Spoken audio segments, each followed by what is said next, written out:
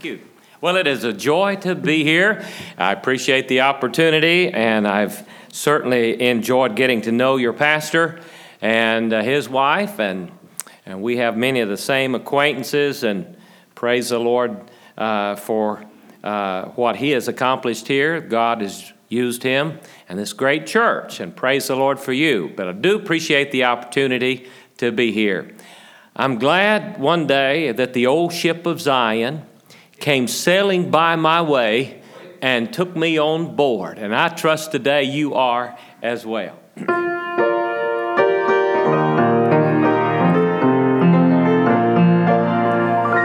I was drifting away on life's pitiless sea, and the angry waves threatened my ruin to be. When away at my side, there I dimly descried a stately old vessel, and loudly I cried, "Ship ahoy,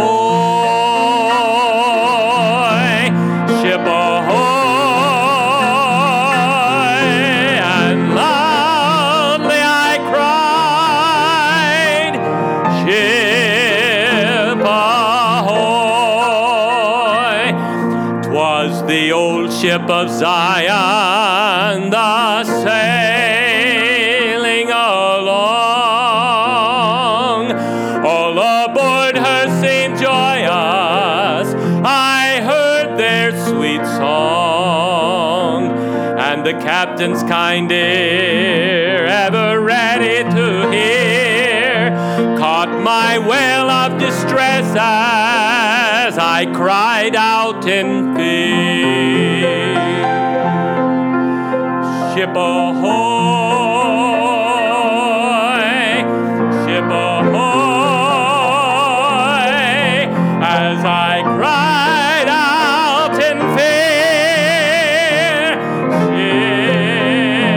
Ship ahoy. The good captain commanded a boat to be lowered,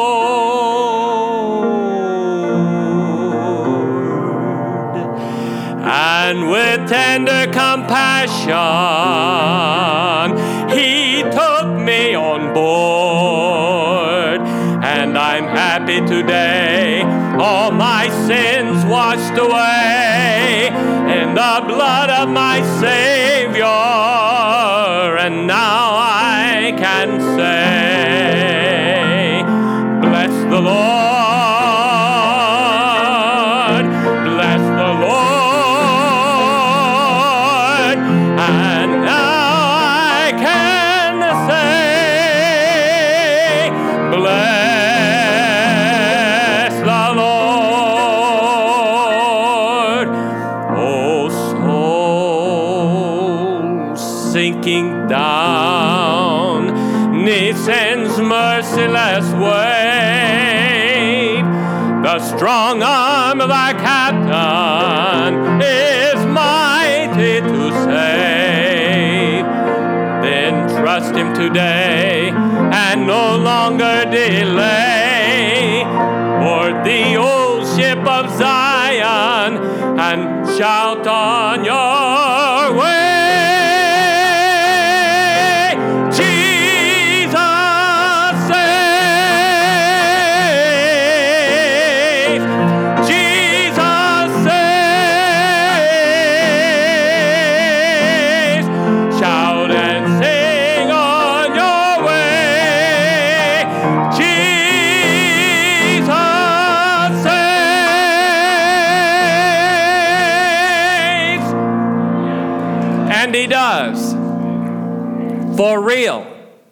You know, the most miserable experience I believe anyone ever experiences is to not know for sure that they are saved. My wife struggled with that for so many years. She would often come to me, and this was after I was pastoring for several years, and she would often say to me, now I did this, now I said that, now am I saved? And all I could do is take her to the Word of God and show her what Jesus said that He did for her. She struggled with that for some time. We had 3 missionaries one year that came consecutively, and each of them had their wives give testimony. Now, it never happened before this time, nor since. Those 3 missionaries had their wives give a testimony, and it was the same. Each of those missionaries, after they had been in the ministry, pastoring for some time, their wives struggling with their salvation and doubting it, each of them got it settled. You see, there's no way you can know for sure that you're saved apart from the Word of God. It is what He said, He did, not what you said, you did. It's based on His blessed promise. And one Sunday night, my wife came forward. She knelt there at the altar, and she said these words to me, as one of the missionaries had shared, wives had shared, I'm not going to go to hell for you. And again, she was struggling with the fact it was an embarrassment that the pastor's wife didn't have it settled, that she was saved. She said, I am trusting what He said He did. And she got that settled, and that's been over 30 years ago. She has that settled, and she's not struggled with it since. I'm glad I've got a salvation that's real and based on what He said He did.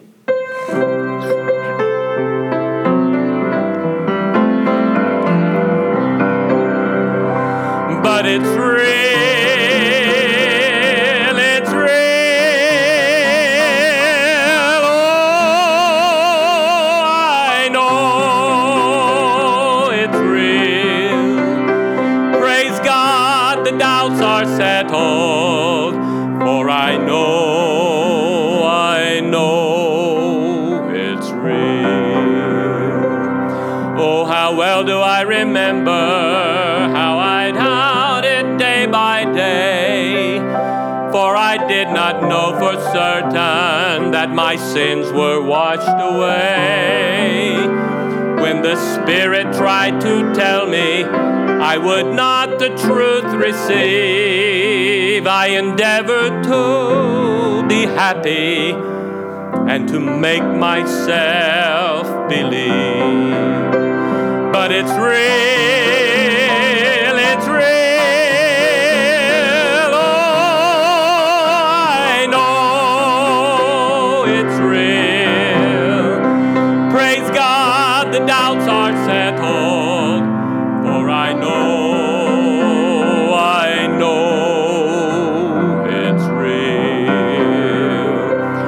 When the truth came close and searching, all my joy would disappear, for I did not have the witness of the Spirit bright and clear. If at times the coming judgment would appear before my mind, oh, it made me so uneasy, for God's smile I could not find. But at last I tired of living such a life of fear and doubt, for I wanted God to give me something I would know about, so the truth would make me happy and the light would clearly shine, and the Spirit give assurance that I'm His and He is mine. But it's real, it's real, oh,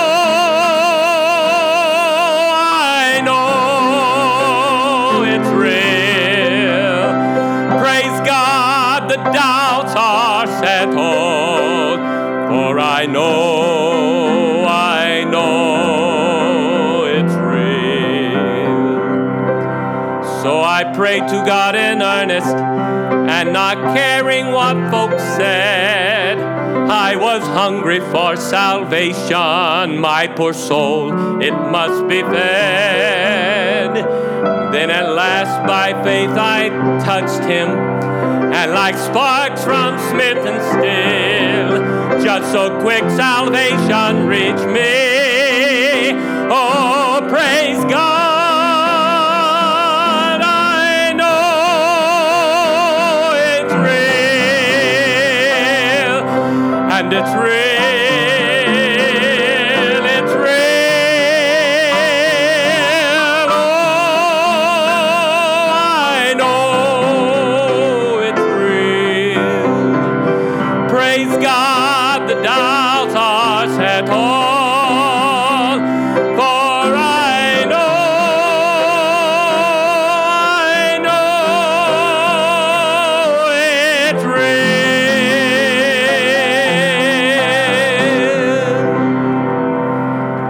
Praise the Lord. I trust you know that. If you don't, get it settled today. Amen. No need to doubt what he has done. Amen. Forever, forever, forever, it is settled. Take your Bibles, if you would, turn to the book of Job. Do you know what you're about to do right now? When you open up the Word of God, you're doing exactly what Moses did when he stood upon the mount and he gazed into heaven. He gazed into eternity. You can see back and forward. You can see both directions. Amen. You're stepping into eternity when you open up the Word of God. You see, how did Moses get the first 5 books of the Bible? Do you realize when Moses stepped into the presence of God, he stepped into eternity? He witnessed creation. He saw it happen. That's how he described it. That's when you read Genesis chapter 1 and you're amazed. How did Moses get all of that so vividly? Because he saw it. He saw the end from the beginning. John saw the same thing, by the way. Isaiah. Every account that we have, when they stepped into the presence of God, they saw from the end, from the beginning. You step into infinity and beyond when you step into and open up the Word of God. When you open up the book of Job, do you realize that's exactly what is happening there? When we look in the Word of God and we see the book of Job, it's not just this story to help you feel better about your circumstances and maybe have a little sympathy to think, well, I don't have it as bad as Job did. That's not the purpose of the book of Job. The purpose of the book of Job is to pull back the veil and allow you and I to see what is really going on. That is going on not just at the time of Job, that is going on now. Right now. I did a study in a series, and Lord willing, if you'll pray for me in about 30 minutes, I'm going to give you an entire series. So I don't know if the outline will come out very good, but I want to share with you some things that God has taught me from the book of Job. I studied it intently, and I felt, Lord, I believe I've got it. I understand the book of Job, and I realize this spiritual warfare that is going on, and I thought I had it. But I'm going to tell you, there is nothing that will help you get a clear understanding of a truth from the Word of God than not only studying it, but then when the Lord says, now, if you're really going to understand it, you must experience it. Yes. And I tell you, my wife and I, we've had the opportunity, and I praise the Lord for His goodness to us, that He allows us sometimes to enter into, as Paul called it, the fellowship of His suffering. And there is nothing that'll help you appreciate the Lord any more than to enter in fellowship with Him and sometimes experience what He experienced. In fact, Jesus said, except you take up the cross and follow me, He said, you can't be my disciple. You're not going to be a good student without the experience of the cross. And I'll tell you, Job thought he understood God until God allowed this experience and showed him and revealed to Job the reality of what's going on beyond and behind the scenes in the spiritual realm. I want you to notice in verse 1, Job 1, verse 1, there was a man in the land of Uz whose name was Job, and that man was perfect and upright, and one that feared God and eschewed evil. Now, we often say, no one is perfect. But that's not what the Bible says. Psalm 37, verse 37 says, mark the perfect man, and behold the upright, for the end of that man is peace. Jesus said in John chapter 17 and verse 48, the command there is given, be ye perfect as my Father in heaven is perfect. Do you realize you and I, we are commanded to be perfect? If that is an impossibility, then why would God command us to be perfect? Now we understand that in the biblical sense, this word does not mean without flaws. Because the book of Job, God allowed Job to become raw, unveiled, and became his flaws became very apparent not only to himself, in which Job would say of himself, I abhor myself. But his imperfections became magnified in the eyes of even his closest and dearest friends. Sometimes we think little of the friends of Job.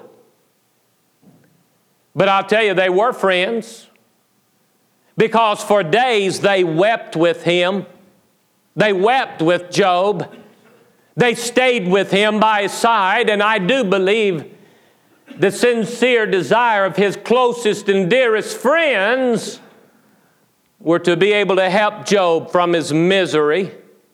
But the problem, what they did not realize is, even as Job did not realize, they could not see the scene behind the scene. And it is not until this experience and God brings Job to the end of himself that God is revealed in the greatness and all omnipotence of God and His omniscience. And Job begins to realize his dependence upon his Creator. But nevertheless, as God is looking upon Job, He calls him a perfect man. That word perfect means whole, intact, undivided, wholesome. And I'm going to tell you, there is an enemy that we have, and when we look into the book of Job, we realize that Job had an enemy. And when this scene and the curtains are pulled back, we see that enemy that is revealed as well. And that is the devil. And his desire is to divide, to separate, to devour, and to destroy. He is described in chapter 2 and verse 1 and following as a roaring lion, walking about, seeking whom he may devour. And God says, Satan, you have moved me to devour him, or to swallow him down whole. And as God asked Satan what his intent was and what he was doing, he said, I'm walking to and fro and up and down. He's a roaring lion. He's walking about. He's seeking whom he may devour. That's who Satan is. And so we see here, first of all, notice the scene that is revealed here. We see the scene as it is described in verse number 6. Now there was a day when the sons of God came to present themselves before the Lord, and Satan came also among them. The scene that is unveiled here is the scene of heaven. It is the Holy of Holies. It is the throne of the kingdom of God. It is where all causes must be examined, and all petitions must be considered. It is the throne of God. This is the scene that the book of Job unveils. It is the scene that is there right now. It is the same scene as you and I are sitting here. There in heaven, there is the accuser of the brethren, day and night, before God, making his request, making his petitions known before God. God is considering the request, the petitions of Satan. Now notice in this scene, we see the sovereign. He is Lord of all. There he is sitting upon his throne. And there all of his subjects, those who are accountable to him, they come to make their petitions known. Now, we know, as James says in James 1:17, every good gift is from above, and cometh down from the Father of lights, in whom is no variableness, neither shadow of turning. I want to say this morning, in spite of what maybe Satan has made his accusations against God, as he did there to Job, God can only give good gifts. He is incapable of evil. He goes on to say there that every man, it says, for God, in James 1, verse 13, let no man say when he is tempted, I am tempted of God. For God cannot be tempted with evil, neither tempteth he any man. But every man is tempted when he is drawn away of his own lust and enticed. Then when lust hath conceived, it bringeth forth sin, and sin, when it is finished, bringeth forth death. Do not err, my beloved brethren. Every good gift and every perfect gift is from above, and cometh down from the Father of lights, in whom is no variableness, neither shadow of turning. Here is this sovereign. And he can only do good. Yet when we see the accusations that the devil made in chapter 1, the servant came and said, the fire of God is fallen. No, it wasn't the fire of God. It was Satan. In chapter 2, we see there when God had delivered Job into the very hand of Satan. Job's wife says to Job, dost thou still retain thine integrity? It's a word similar to the word perfect. She could have said, do you still remain perfect? The word integrity means wholeness. Are you still trying to hold it all together, Job? Why don't you curse God and die? She did not say, why don't you curse the devil? I'm going to tell you, many times we become bitter against the wrong person. I have never heard anyone curse the devil for their woes and their troubles. The book of Job helps us to understand it is not God. God is not our enemy. He is only capable of doing good, and God is a good God this morning. And we see here this sovereign scene. Here's the Lord God sitting upon the throne.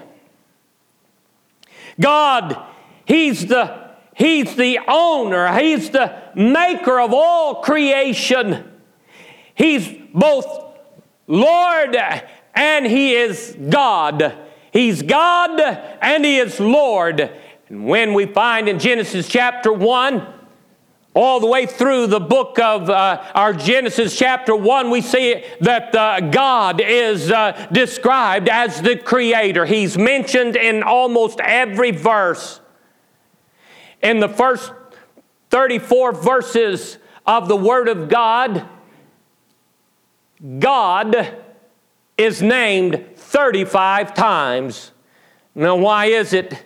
It is because you and I still struggle with who He is.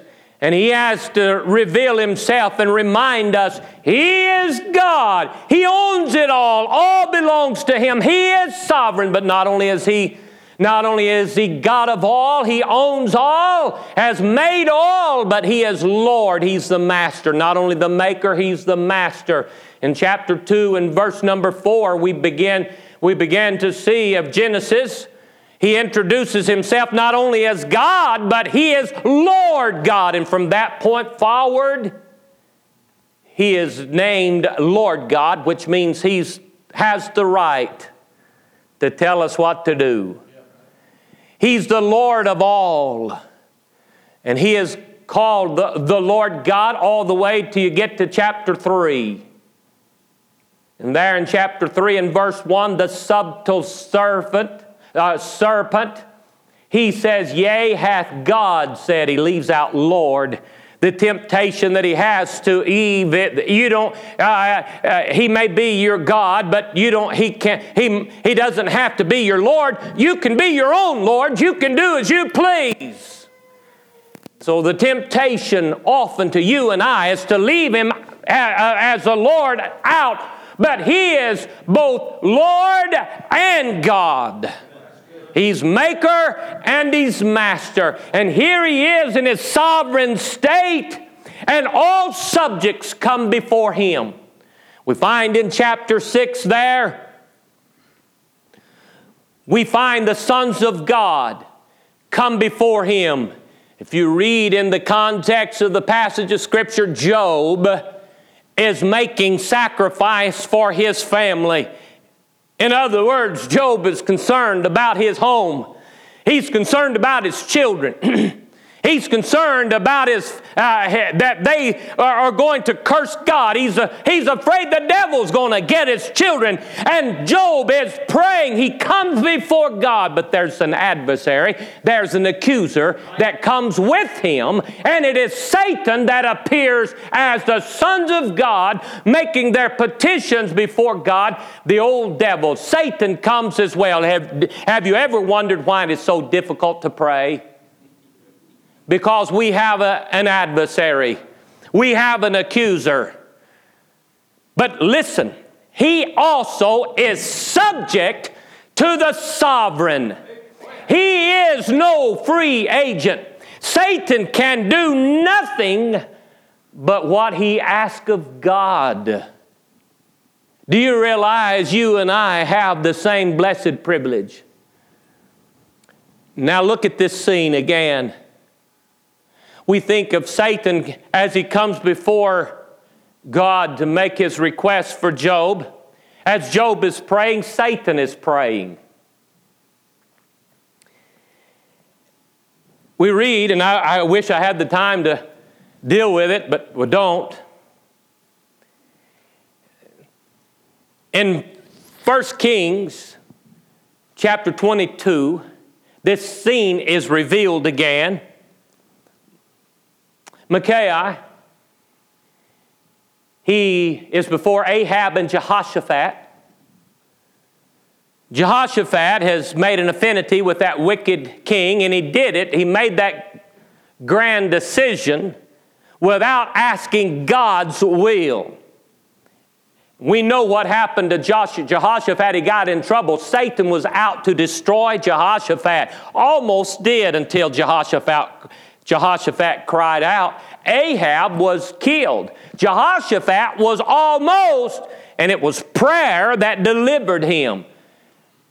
I know Satan already had Ahab. He really wanted Jehoshaphat.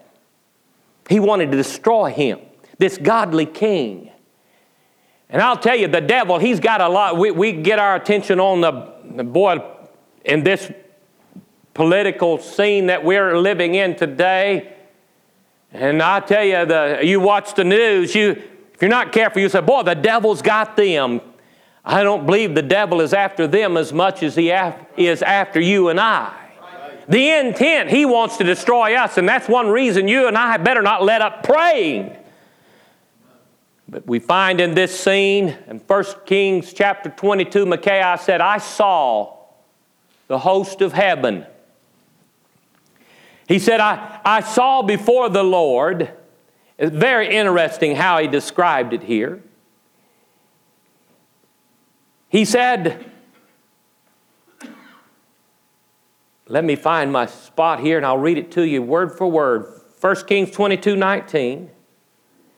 And he said, hear thou therefore the word of the Lord. I saw the Lord sitting on his throne, and all the host of heaven standing by him on his right hand and on his left. So here is God. And here's the host of heaven at God's right hand and at his left. There's two hosts, by the way, and I don't have time to develop all this, but there are two hosts of heaven. There is a host at the right hand of God. There is a host at the left hand of God. And I'm going to tell you, Satan always comes to the left hand of God. And all of his host. Angels, the Bible says that the angels are the host of heaven. They're called ministering spirits that come before the Lord. Micaiah said, I saw the host of heaven at the right and at the left, and he said there were these angels, these spirits that said, how are we going to... They were making proposals. They were making requests before God. God said to the one spirit, says, all right, what are you going to do? He said, I will go and be a lying spirit in the mouth of the prophets. God said, go. You get your request. And he did that. Jehoshaphat followed along with Ahab. And I'm going to tell you, he was nearly destroyed. But those spirits, they're at the left hand of God. Now, at the right hand of God, we know Jesus, the captain of the host. He ascended to the right hand of the Father. And what's he doing there? He's pleading our case. Why? Because we have an adversary. The adversary is the devil. He's a prosecutor. He is pleading his case. The left hand of God. And by the way, you and I sometimes are so confused at which is right and what's left. Sometimes Satan can confuse us to thinking what spirit is the Holy Spirit and what spirit is of the devil. Let me illustrate. In the book of Judges, every man did that which was right in his eyes. When Jesus ascended to the right hand of the Father, what did he do? He sat down at the right hand of the Father. What's wrong with what I just did? It looks right to you, doesn't it? But it's not right to God, is it? I'm sitting at the left hand. If this portrays God, I'm at his left. But it looks right to you and I, doesn't it? Where you're sitting, it looks right. And I'll tell you, devil is an angel of light, and all times, I just know I'm right. Well, God has led me to do this or that or the other, as Jehoshaphat thought he was going to do all right, but he was headed right into trouble. Now, give you another passage, Zechariah chapter 3, Joshua the high priest. He is standing before God making incense. Again, symbol of prayer. He's making his prayers for Israel, but he's with defiled garments. He's not clean. He's not right. And it says that Satan was at his right hand. So here's Joshua. Here's Joshua coming before the Lord. At his right hand, there's the old devil to resist him, that accuser of the brethren, which is where? At the left hand of God. Now listen, there's a host of heaven, two hosts, at the right hand and at the left hand. All the devil's host, how many does he have? Think with me. I'm going to tell you, you got to think a minute. How many angels, those evil spirits, those fallen creatures does Satan have? 1/3, which means what? There's 2/3 on our side. Do you realize greater is He that is in you than he that is in the world? Do you realize the power that you and I have to invoke that sovereign Lord? His angels do behold, their angels do behold the face of their Father. As the Word of God says, the angels are ministering spirit sent to minister to the heirs of salvation. Those angels, they are there waiting. They're at the right hand of the Father, but they're not dispatched until you and I do what? Till we pray. Satan is over there making his petition, and he's got 1/3, and you and I are not capable of handling one of those angels of servants and those that do the devil's bidding. None of us are capable. But I'm going to tell you, greater is He that is in you than he that is in the world. But we have not because we ask not. And so here's Job. Notice here, we've seen this scene. We see the sovereign. We see the subjects. All are accountable. And by the way, let me tell you something. The devil, he has no power. Do you realize Jesus said, all power is given to me in heaven and in earth? Satan has none. And he owns nothing. God gave this whole world to Adam, to the man that He had made, created. God gave it to you and I. And the only way Satan has anything and has any power, you and I must give it to him. We empower the devil. He has no power over the believer, over the child of God, because God has given us all power. He's given us the dominion and the domain. And Satan has the right to none of it. But you and I have not because we ask not, or we ask amiss. Now what is it? Let's look quickly and bring this to a close. Let's look at the supplications there. Those petitions that are being made. Job, this perfect man, he has the perfect family. It seems to indicate that. He has 7 daughters, number of perfection, and 3 sons, the number for unity or oneness. It's symbolic, it seems. Everyone would say of Job, oh, he's got the perfect family, but the devil was after his family. He wanted his family. He made a request, and in chapter 1, we find that Satan is before God, and he is petitioning for all that Job had. Everything Job had is mentioned, is given to us in chapter 1. And in Job chapter 1, on that day, when the devil came before the Lord, he was asking for everything Job had. I'm going to tell you something. He was after his family. He was after his finances. He was after everything Job had. He's doing the same thing for you this morning. He wants your family. He wants to divide your home, separate your home. He's petitioning God for that today. By the way, He wants your finances. And do you know He gets most Christians' finances where they can't give to God. They can't serve God with it. Why does the devil want what we got so you can't serve God with it? Job, it is very apparent that he had served God with everything that he had. And Job said, our devil said, I don't want Job doing anything with that. I want it. And he took everything. I'm going to tell you, the old devil will get you in debt over things until you can't give to missions. He'll get you to where you won't even tithe. Why? Because the devil don't want you to serve God with what you've got. And he doesn't want you to serve God with your family. If he can, he'll take your family. Job had the perfect family. I wish I had time to develop that. When God made a likeness to Himself, He made the family. Male and female created He them, and God said, multiply, replenish the earth. That's the family.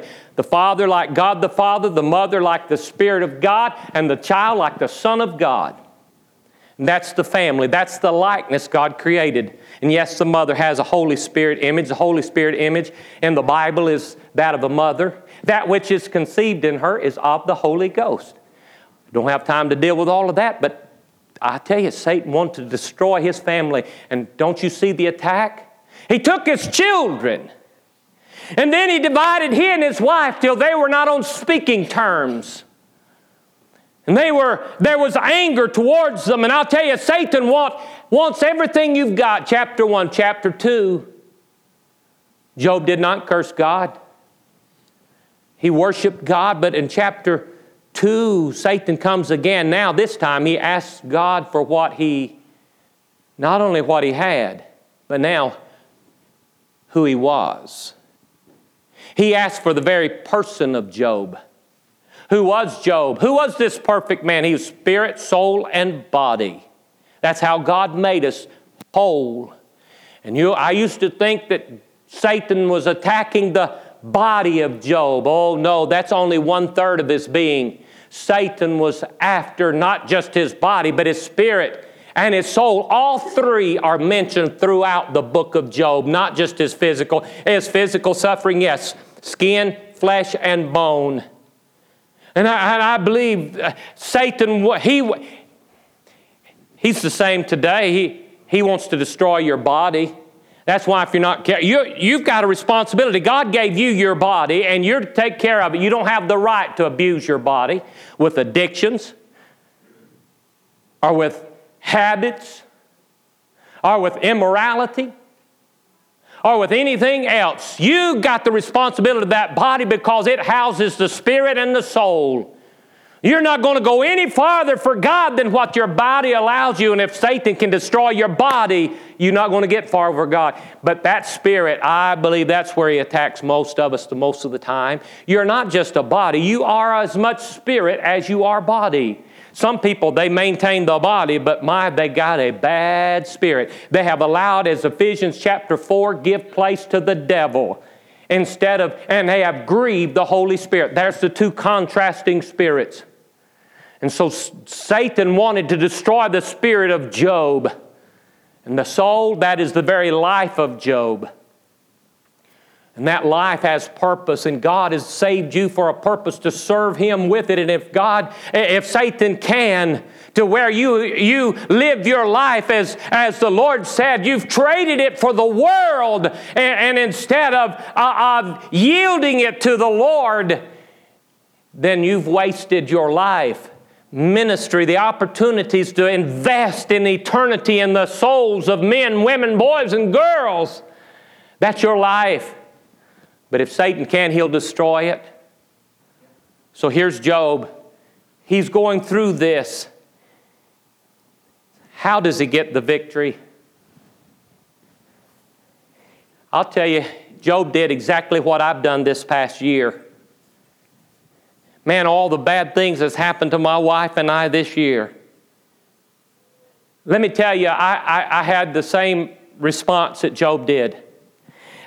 There was all these attacks against Job. And Job said, it's not right. I am right. And he defended himself, and he talked, and he talked, and he talked, and he said, you're not right, I'm right, I know I'm right. And as long as he just kept, and he kept trying to fix it, and trying to fix it, and trying for 30 chapters. For 30 chapters we read of Job saying, this is the way it is, and oh, if God would just hear me, listen to me. I thought, Brother Jeremy, when you were talking about that illustration, that little George you were talking about, and the mama said, you're not listening to me, and little George said, you're not listening to me. That scene plays out in our life over and over again. It's what's happening to Job. Job is saying, and you can read it, the very words, Job is saying, God, you're not listening to me. But the truth of the matter is, God was allowing Job to come to the end of himself. Mark the perfect man, and behold the upright, for the end. The end of that man. Job had to come to the end of himself for there to become peace. For 31 chapters, we read of all Job's self-righteousness and his defense. It was 4 o'clock in the morning. I'd been wrestling with this for months, and I tell you, I couldn't sleep. My health was just... My wife and I had wept so many tears. 4 o'clock in the morning. I couldn't sleep, and this phrase came to my mind. The words of Job are ended. And I couldn't get that thought off of my mind. The words of Job are ended. I crawled out of bed to open up the Word of God, and I came to that passage when Job quit talking, when he got still, when he got quiet,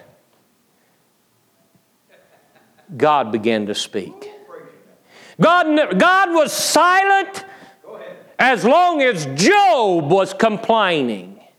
And I'm going to tell you, you need God to fix something. Satan may seem like he's got the upper hand, but I'm going to tell you, when the tables are turned, it's what the Word of God teaches us. Be still and know that I am God. We like that passage of Scripture in Isaiah chapter 40 and verse 31. They that wait upon the Lord shall renew their strength. They shall mount up with wings as eagles. They shall run and not be weary. They shall walk and not faint.